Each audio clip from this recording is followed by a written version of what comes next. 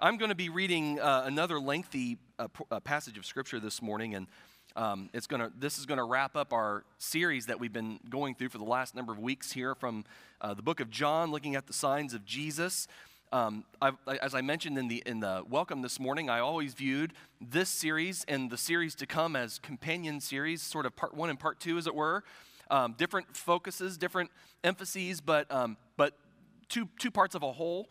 But that's next week. We're going to be going back and working through John again, but with a different lens on than what we've had these number of weeks. But to finish today, we're going to be in John chapter 11. And this is one of my favorite chapters, really, in the book of John, and I would even say perhaps in the entire Bible. I've preached from this passage a number of times before. I even preached from this passage 3 years ago here in this setting. Now, it's not going to be the same sermon, so don't worry about that. Not that any of you remembered it anyway, but I've preached in other venues. I've preached this at funerals. I've preached this in Bible college chapels. I preached this at my wife's church in Mississippi. It's a passage that has resonated with my own heart and really touched me, but I've never preached it like I'm going to preach it this morning. It's just in my study time and even where I wanted to go in the trajectory of my sermon prep, the Lord led me a totally different direction, and so I hope you'll permit me to do that today. We're going to be back here on Easter Sunday.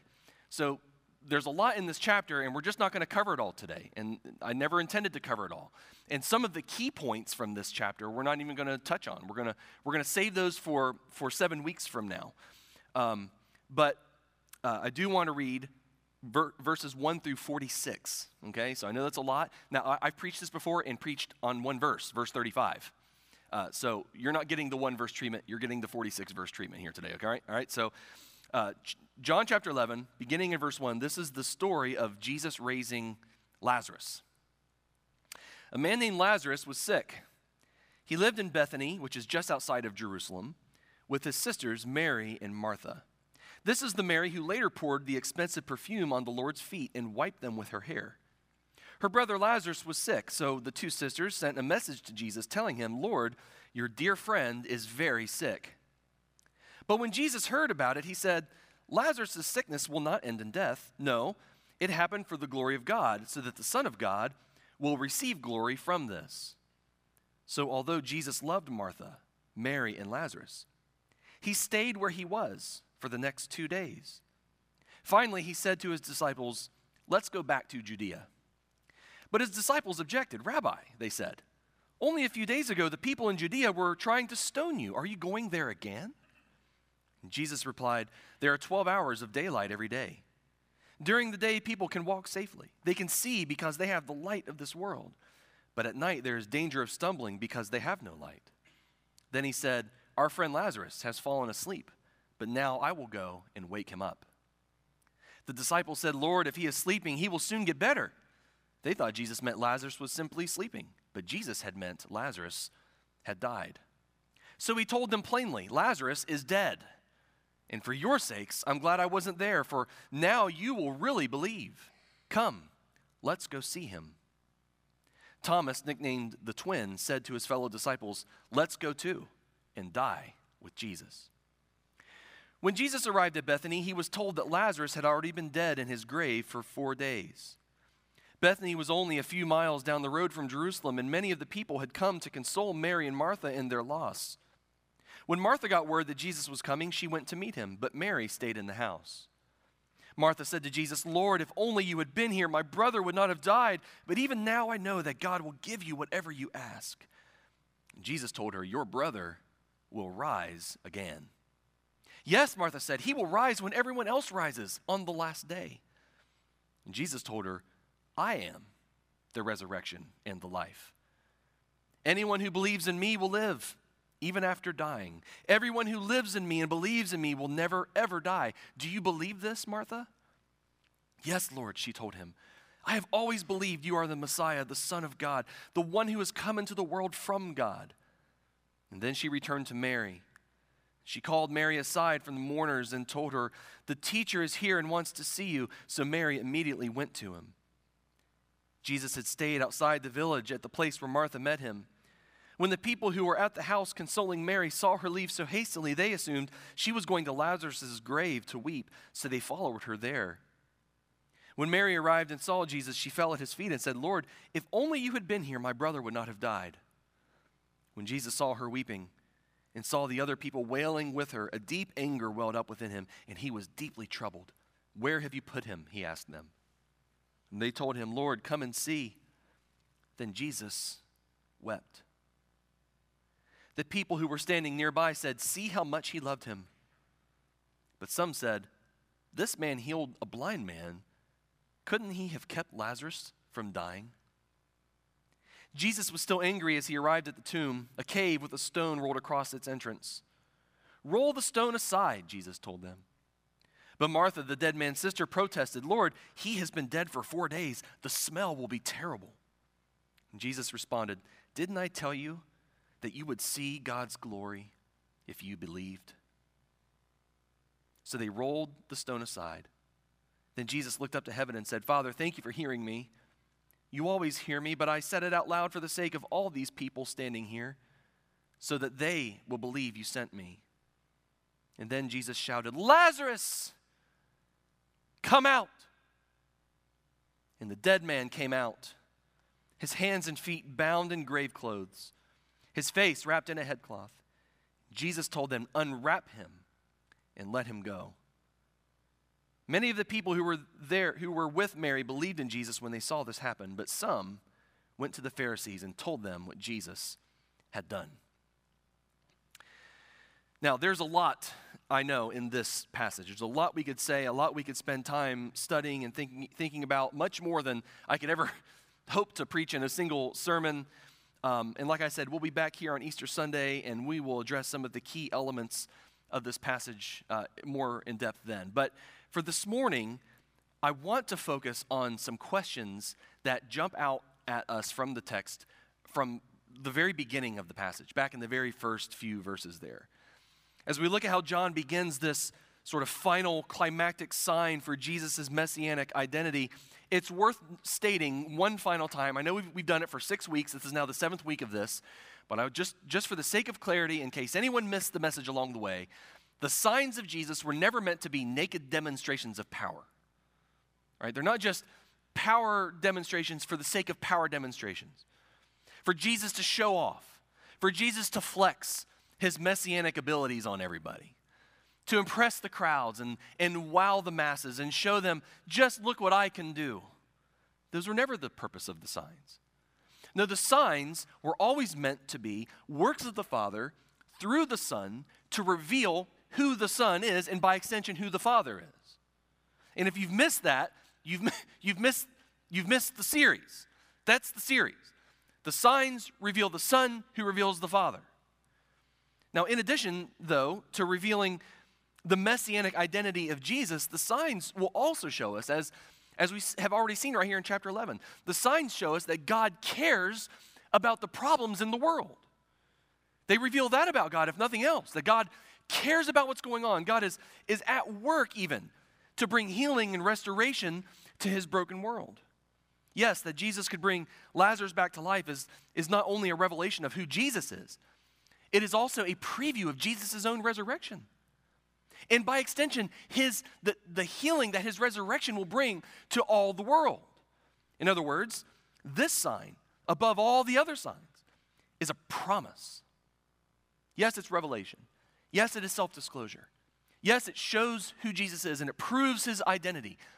But even beyond that, the sign is a promise of coming healing and restoration that's even greater than what we see in the passage here. Now, you and I are modern people. You and I struggle with wrapping our minds around the miraculous. And nowhere does that crystallize perhaps more clearly than in the account of the raising of a dead man. It's not something that happens often, is it? I mean, even in the Bible, it's only a handful of times there's anything like this. There's 2 or 3 times in the ministries of Elijah and Elisha. There's the witch of Endor who brought Samuel back, at least temporarily, in Samuel chapter 27, I believe it was. So 4 times in the entire Old Testament, anything like this happens. In the life of Jesus, There were two young ones Jesus brought back to life, and Lazarus, and that was it. Later in Acts, there's only two accounts of the dead coming back to life.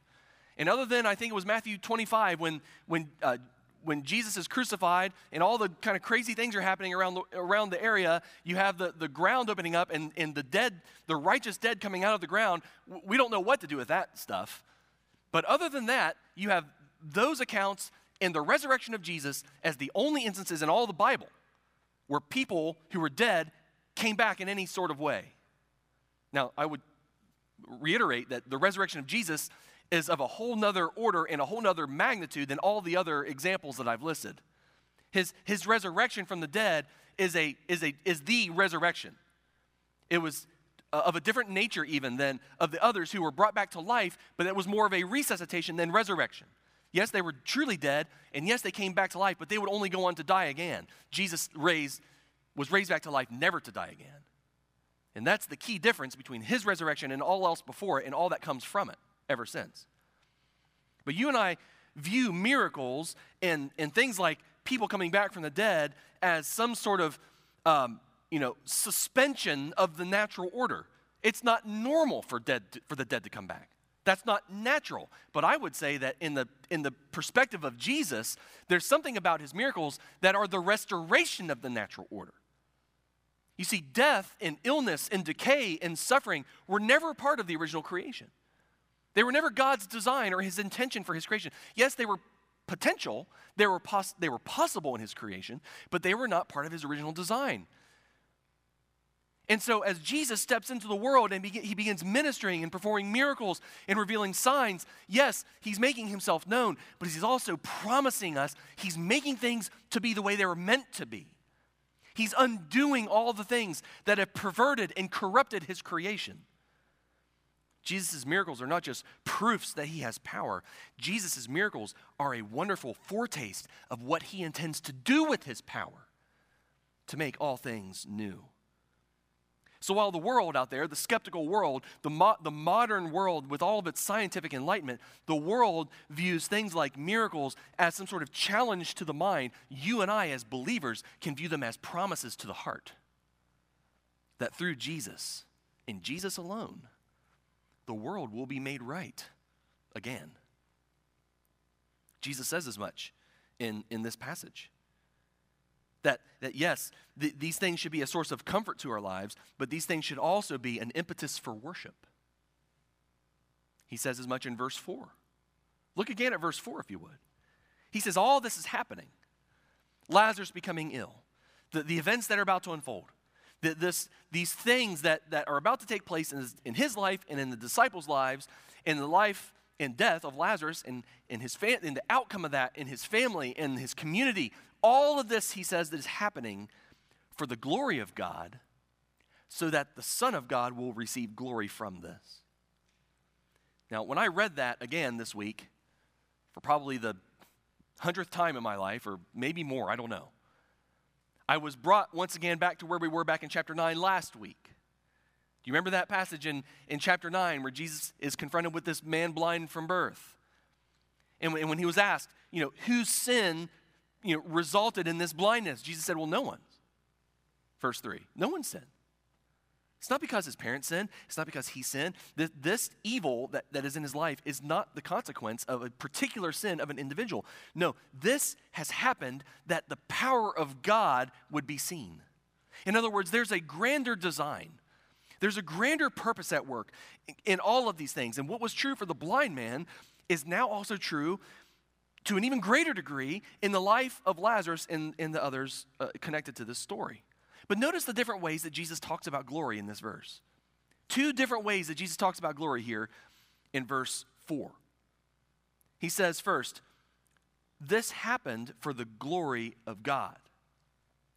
Now, when he says here for the glory of God, he's not saying that God the Father would be praised.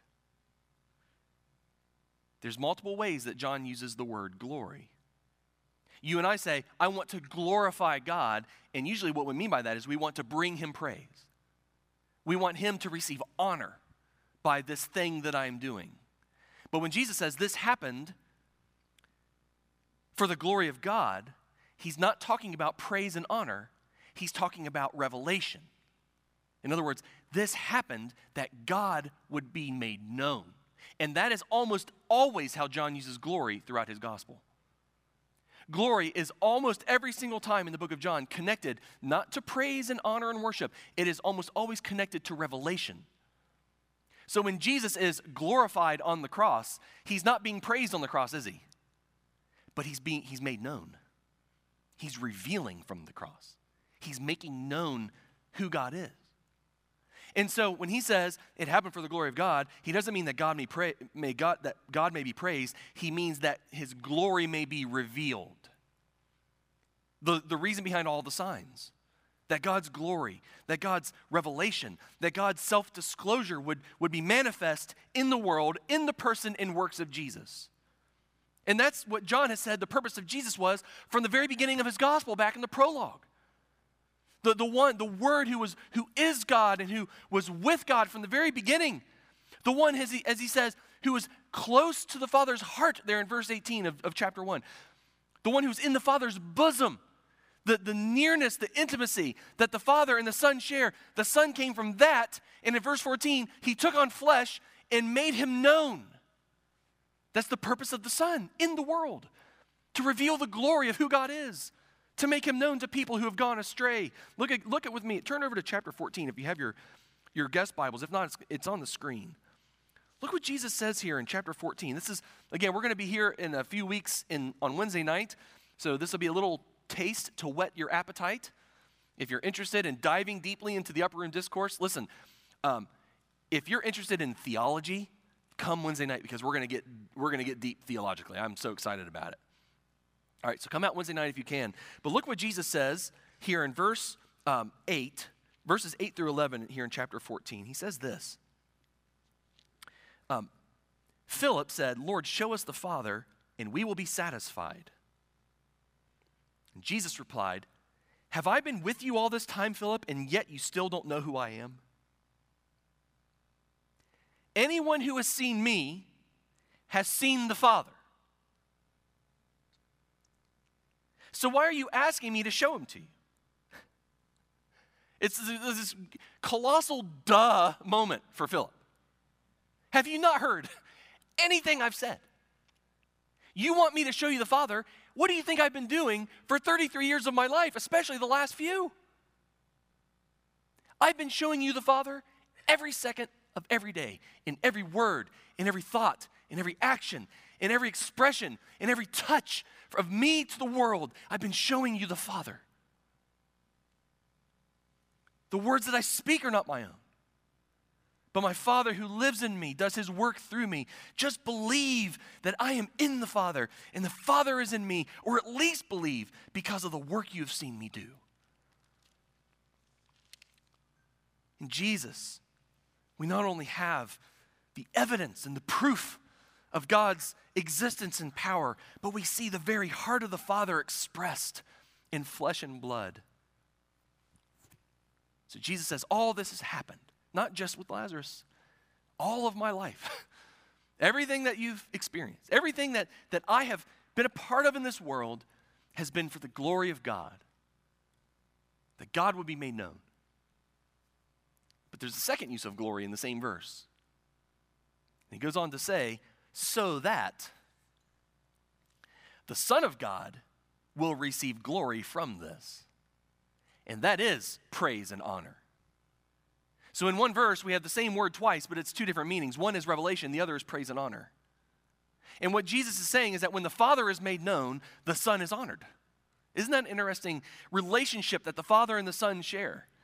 And this is the dominant teaching all throughout the things Jesus has to say about God in John. This mutual commitment of the Father and the Son to each other's glory. The Son has come to reveal the Father and make him known. The Father speaks from heaven and confirms the Son's identity. There's a mutual self-disclosure, revealing of who the other is. The Son makes the Father known. The Father makes the Son known. But then the Son brings glory to the Father, and the Father brings glory to the Son. That is the preoccupation of the inner life of God. Persons revealing the other, making the other known, bringing glory to the other.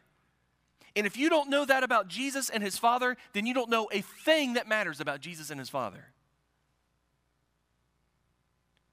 The signs of Jesus reveal who Jesus and the Father are, resulting in faith and worship of the Father and the Son.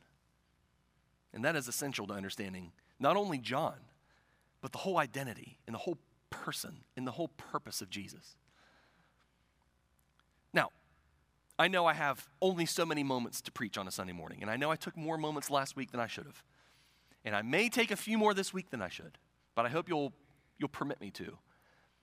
But there's a problem here. And it's something that we can't escape, and it's unavoidable if we care at all about what the text is really telling us.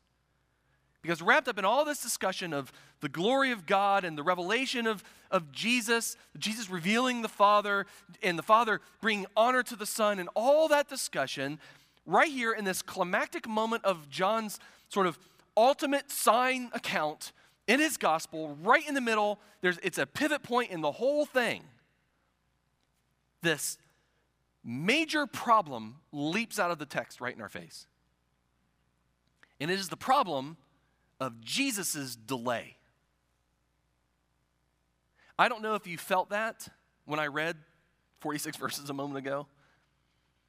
The problem of his delay. Up until now, in every sign account, a problem has been presented, the need has been expressed, and Jesus has reacted every time. Every time, but not here. Why? Some of you who I'm Facebook friends with will know, if you were on Facebook at all yesterday and you saw a post that I was tagged in, you'll know that yesterday was the 5-year anniversary of my dad passing away and going to heaven. I can't believe it's been 5 years. It blows my mind that time has gone that quickly. And my dad, like all of your own fathers, was not a perfect person. And we tend to sort of, in our memorialization of the deceased, we tend to talk about just how wonderful they were, and that's right. I'm not saying we need to focus on the negatives, but sometimes we almost make them heroes, and sort of more than they were. And I would never intentionally do that about my dad. I'm very aware of my dad's flaws and the areas where he made mistakes, and even in our relationship, the times when he got things wrong. Of course, I'm aware I might have gotten things wrong once or twice. I don't know, but. I could tell you story after story about some of the silly things he did or the ways that he didn't get things right. And believe it or not, at times our relationship was strained. Especially when I became a teenager and young adult, and I finally realized that I actually did know more about everything than he did. I think I almost heard some amens from the teenagers in the room.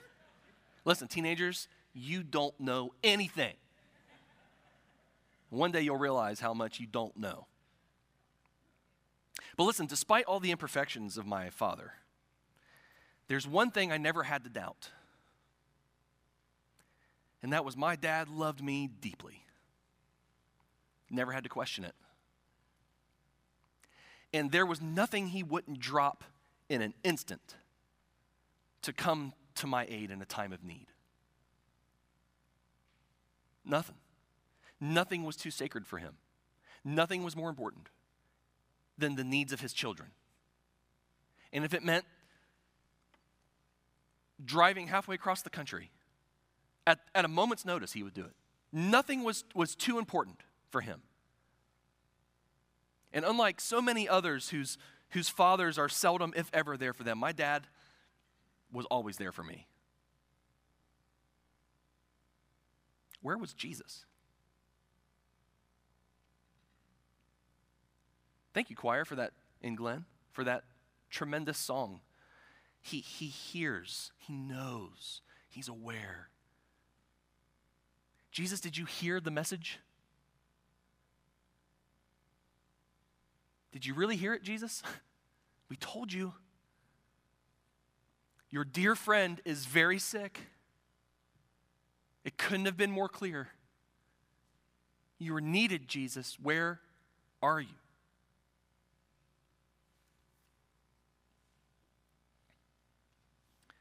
You can hear it in the voices of Martha and Mary, can't you?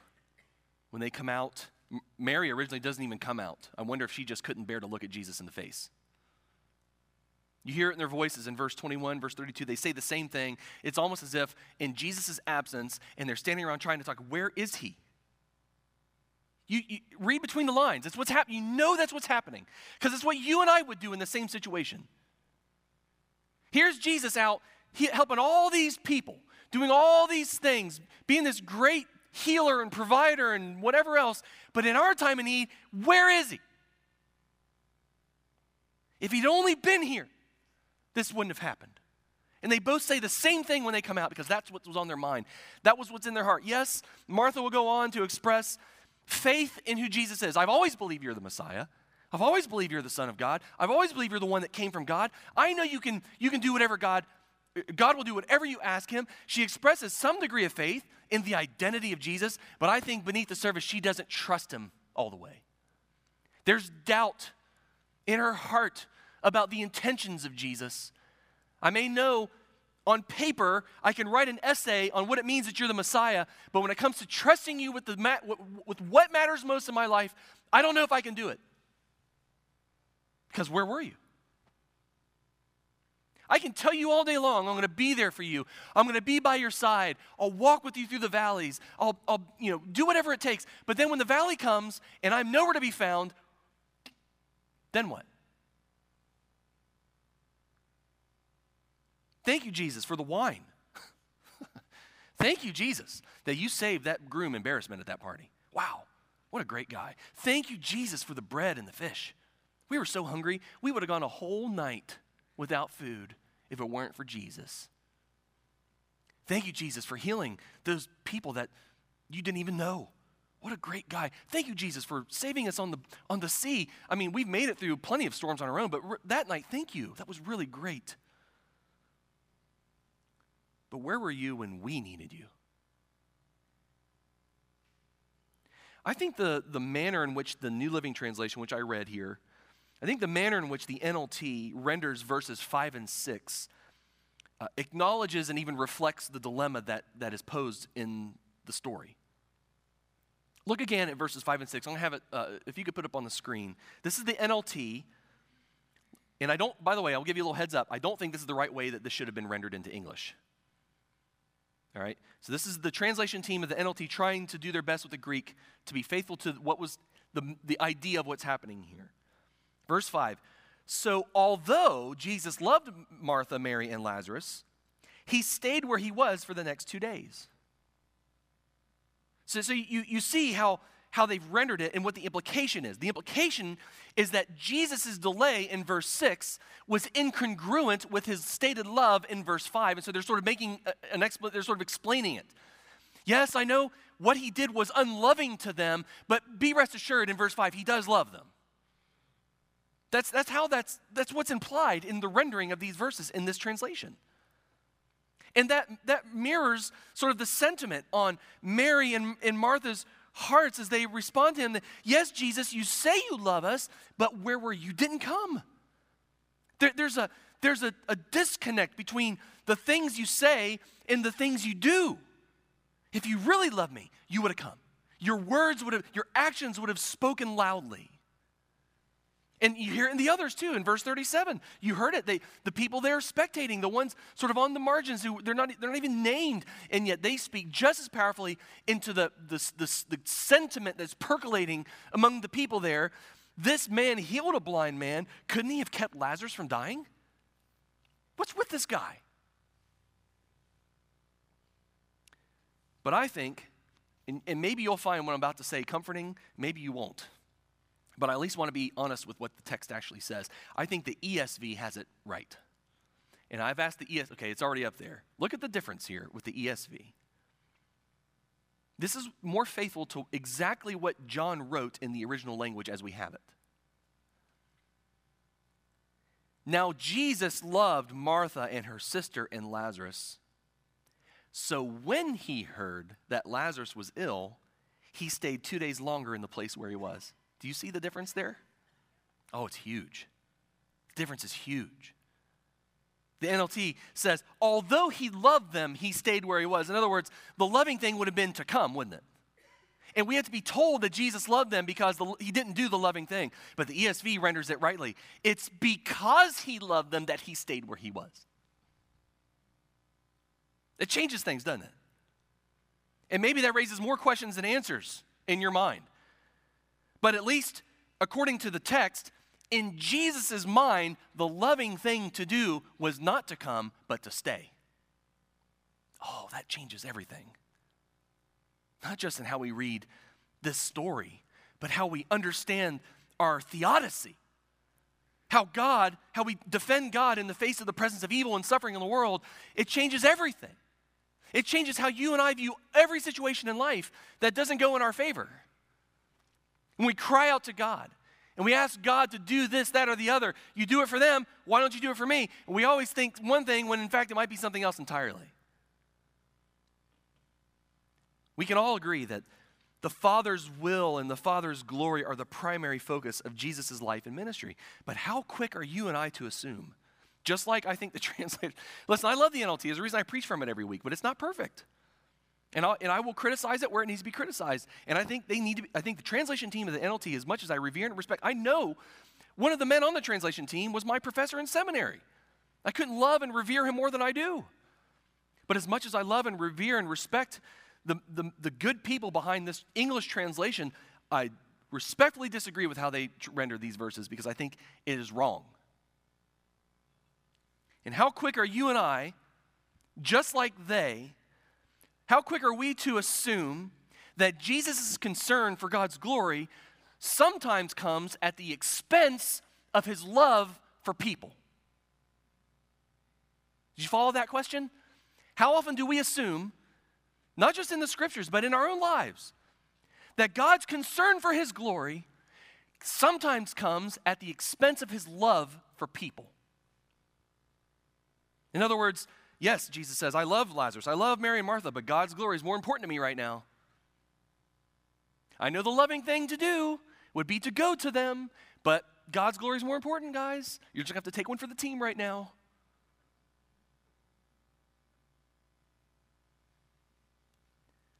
I would contend that Jesus is not torn here between the glory of God and his love for this family at all. Never for a second is he conflicted between the two. Not one of his actions failed to reveal the glory of God or failed to show love for people he loves. There is no conflict between the two in the life of Jesus. And his delay is not just for the glory of God, which of course it is for the glory of God. He says it as much. But it's not just for the glory of God, it's also because of his love for Lazarus and his sisters and his disciples and even the spectators. Jesus says in both instances, when he's talking to his disciples and when he's talking to the crowds, this is for you. This is for your sake. I'm not doing this for me. Yes, I do it for my Father, but I'm doing it for you. It's for my love. I love you, and because of that, I let him die. And that is a problem for our very worldly, darkened, warped, sinful perspective on things. We think Jesus is conflicted between the glory of God and his love for people, and there's no conflict at all. Yes, he's committed to the glory of God and the will of God. He's singularly focused on bringing revelation of the Father to the world.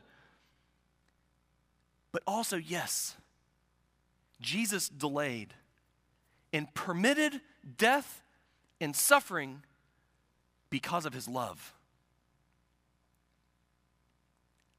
Did you ever think of it that way before? Yeah, we're great at saying God permits suffering because he's bringing glory through it. But have you ever said God permits suffering because of his love? It's hard for us to fathom and accept, isn't it? That God permits suffering in our lives. And if you're not suffering today, well, you will be suffering tomorrow. Our general Christianly way of making sense of things is clinging to the hope that God is going to use suffering for his glory. But that's a good theodicy. That's not a complete theodicy. It's heading in the right direction, but it's not all the way there. God doesn't suspend his love for you in order that he might be glorified. Ever. God permits suffering because of his love. The two, his glory and his love, are never mutually exclusive. Now, if I know the human heart at all, I'm convinced that there's at least someone in here who's getting a little hot and bothered at what I'm saying right now. That I would dare suggest that God permits suffering because of his love. And I just want to speak to you for just a minute and say, if that describes you, consider for a moment the cross.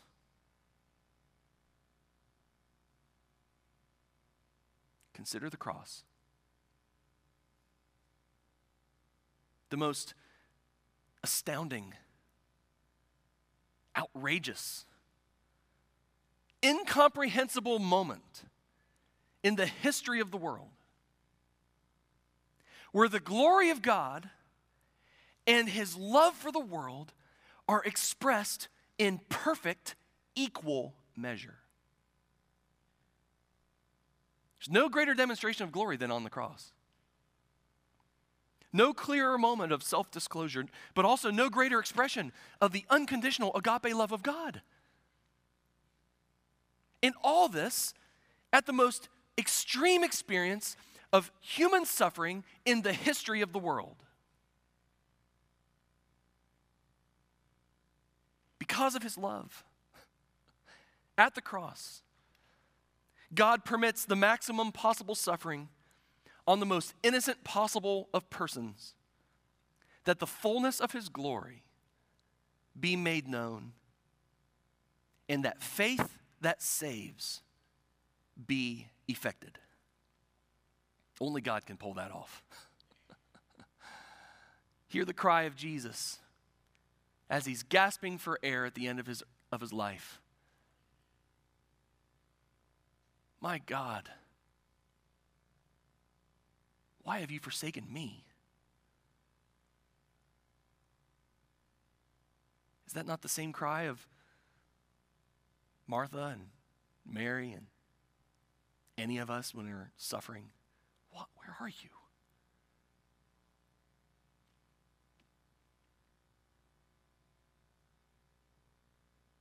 And the Father's response is, I'm doing this for my glory, but also out of love for you, for me. Perhaps what is happening here in John 11 is what's happening in your life today, right? You and I, we're in this broken world. We have all this stuff that I can't tell you how many. My prayer list has exploded in recent weeks and months of people who are hurting, sick, broken, grieving. It's unbelievable, the weight of human misery that is resting on the lives of this congregation. It's unbelievable. Jeff was telling me just the other day. He said, I can know 5 people, just right off the top of my head, who've lost someone they loved in recent days, just like that. It's everywhere. The magnitude of suffering in lives cannot be dismissed or explained away superficially. And you and I, in the midst of all that we're going through, rightly pray, God, please, from your love, would you heal this? Would you repair this? Would you comfort? Would you take away this affliction? Will you remove the suffering? We want God to come and swoop in and clean it all up as quickly as he can. We beg him for it. But I think John would have you instead see the love of God in it. And that's a totally different perspective indeed. At the very least, John would have you see the God who loves you in it, whose love is never suspended for some ulterior motive. It's because he loved Lazarus and Martha and Mary and his disciples and the random spectators and you and I here today who have the sign account in the scriptures. It's because of his love for the world even. Jesus let Lazarus die. And while it's hard to understand that fully, Well, it's not ours to understand, is it? It's ours to believe. It's to trust and obey. The people in this passage failed to do that. Yeah, some believed, but the very ones who believe in him here, just a few page turns in the gospel later, are the very same ones staking him to a tree. But ours is to trust and to obey, to depend upon the consummate goodness of God, whose ways are not our ways, whose timing is not our timing.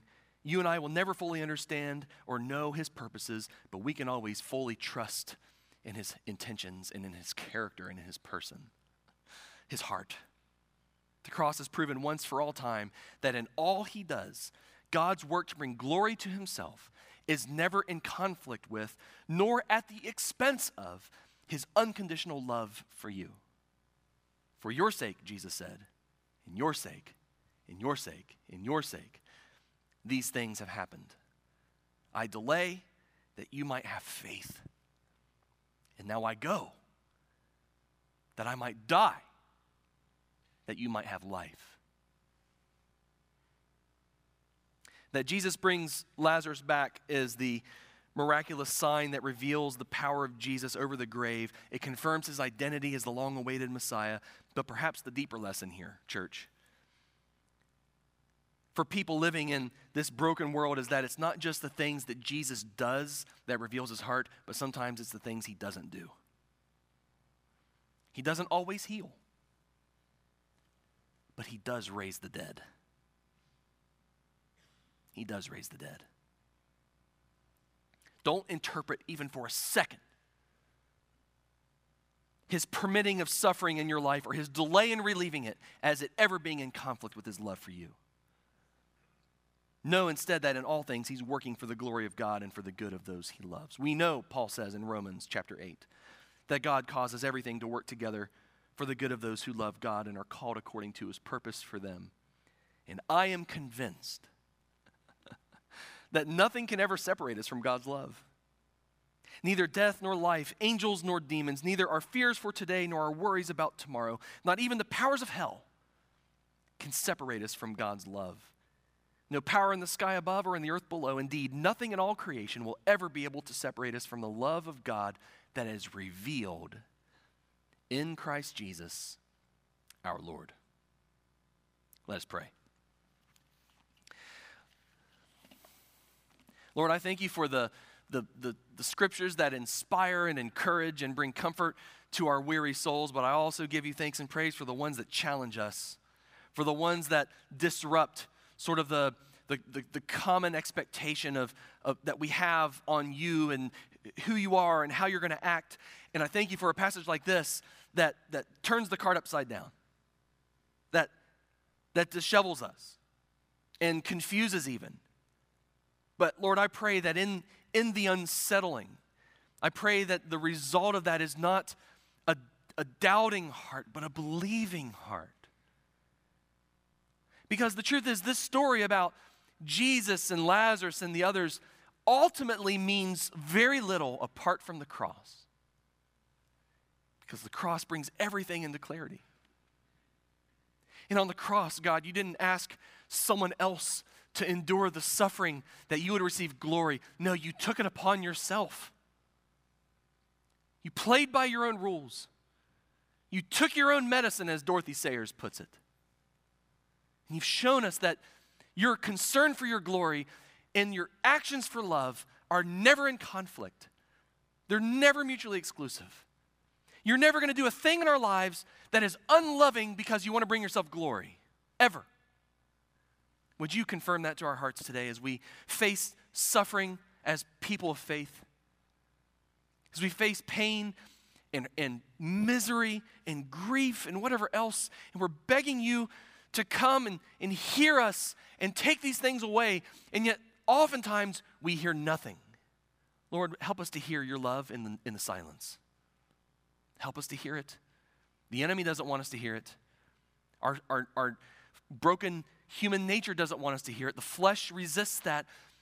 But Holy Spirit, awaken the eyes of faith to see your love in all that happens, to see your glory, your self-disclosure, and that from it we might be a people who believe and people who praise and bring honor to your name.